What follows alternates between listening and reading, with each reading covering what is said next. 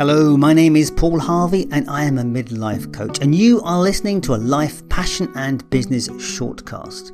Now, over the last few years I have spoken to hundreds of people and I've discovered that our story is everything, because what we do, feel or experience is based on the stories that we tell ourselves. This shortcast is a bite-sized episode to explore the ingredients of a good life. We bring out the thoughts, tips and tools so you can try them on for size. So let's explore and see what is possible. Hello and welcome to a reflection. Could you be a creator? I was talking to my son the other day about this thing about society has become a place of consumption.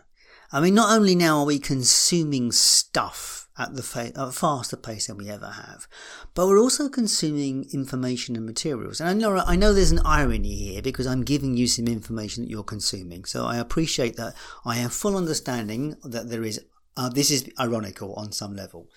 But at the same token, when you think about it, a couple of weeks ago I was talking about books, the fact that we buy books and don't read them, but don't actually action them.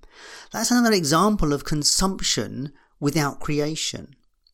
And we do this by, watching Netflix and other channels of media. I mentioned in that podcast about books that the Victorians used to say about being in the book. And one of the things about the Victorian life is that they would read a book together. This is why people like, this is why the works of Dickens are so long, because those books were published initially in these penny reads and he was paid by the word. And people would read his stuff as a group, as a family, and they would talk about it. That's the point. It was a source of conversation. And Dickens would travel the world and read his books to people. People would go and listen to Charles Dickens read. So there was this thing about exploring conversation together, reading together. Now, we watch films, and sometimes we watch them as a family, and sometimes they do lead to discussions. But most of the films we watch these days are sensationalized films. Here's another thing which is quite strange. Think about it. If a film came up at the cinema and it was a 20-hour film, you'd go, I'm not going to watch that. I'm not paying you to watch that 20 hours of a film. And yet Netflix and Amazon will come out with a box set of 20 plus hours, and it's no problem to sit down and watch that and binge watch that in a total weekend. So there is something about our desire to be entertained, to be absorbed into the story.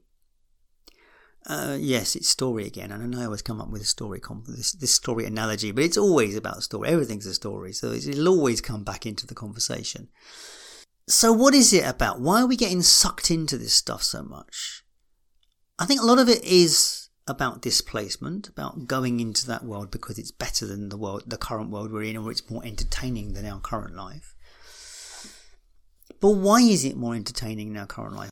Why is it we're happy to live the story of others rather than live our own story? And I think something to do with not creating the story that we want. And I appreciate it's bloody difficult in this world to do things because we are all so tied up in the mechanics of making this world work. Having enough hours to achieve what you need to achieve in the work environment, having a family, having those issues, having things to do around the house, having so much stuff to do. So the idea of dropping into some Netflix for some complete, utter me time or no time because you can absorb into this thing is amazing. And I've done it. I've been there in the Netflix binging situation. But what I'm really conscious of is that after a while, I start to get irritable about this. And what it's about for me, I think, or in my research, what I've come up with, I think it's a lack of creativity. We're not using our creativity enough. And this is what I was picking up with my son about this idea that we spend so much time absorbing information and not enough time doing. And of course, my son is a gamer. And he said to me, that's because you don't do gaming. You need to get into gaming. And I'm very resistant about gaming. The reason I'm resistant about it is because I have an addictive personality and I will do things in an addictive way. I was addicted to games in my early teens and I thought I would never go back there. So that's why I have avoided going into gaming as in my adult years. I did not want to lose the amount of time that I did in those years. But as he points out to me, so being in gaming and gaming with friends is, first of all, it's interactive with people. And it's also very stimulating to the brain because you're problem solving in the moment. And you are doing things that are effectively creative. Now, I draw reservations around that. I mean, this is his life. This is what he finds exciting and interesting. I know a lot of people who do game. I'm sure a lot of my audience do and will understand what he's saying about this. For me, as I said, I've avoided gaming for years. But where I have a lot of fun is in creation. I enjoy creating podcasts.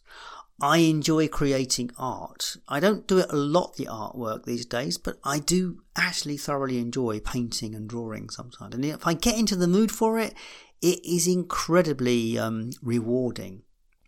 I'm making a gift for someone at the moment, and it has been real fun to make that gift. There is a real value in using our creativity, and I really want to encourage you to find ways to consume less and create more. Because I think when we touch into that idea of creating, now, creating doesn't have to be creating a piece of artwork. It could just be creating fun together. When I cook for people, that's a big source of my creativity. So when I have people around my table and they're eating my food and we're having a creative conversation, that to me is the epitome of, that's a bad word. The supreme aspect of a table for me is the conversations that happen around it, either inspired by the food or inspired by a topical question. Those are the things that I find very valuable, but I'm also recognizing that I use creativity in all sorts of aspects of my life. It's like problem solving is a big creative thing for me. So I just want to encourage you, rather than reaching for the Netflix button, for the consumption button, what is it that you could create? Could you play a game with a family member or friends? Because playing a game is creating something. Board games, card games, all these sort of things, they do pass time, but they are amazing in that they create something around. There's an energy around what they're creating. There's an energy around them.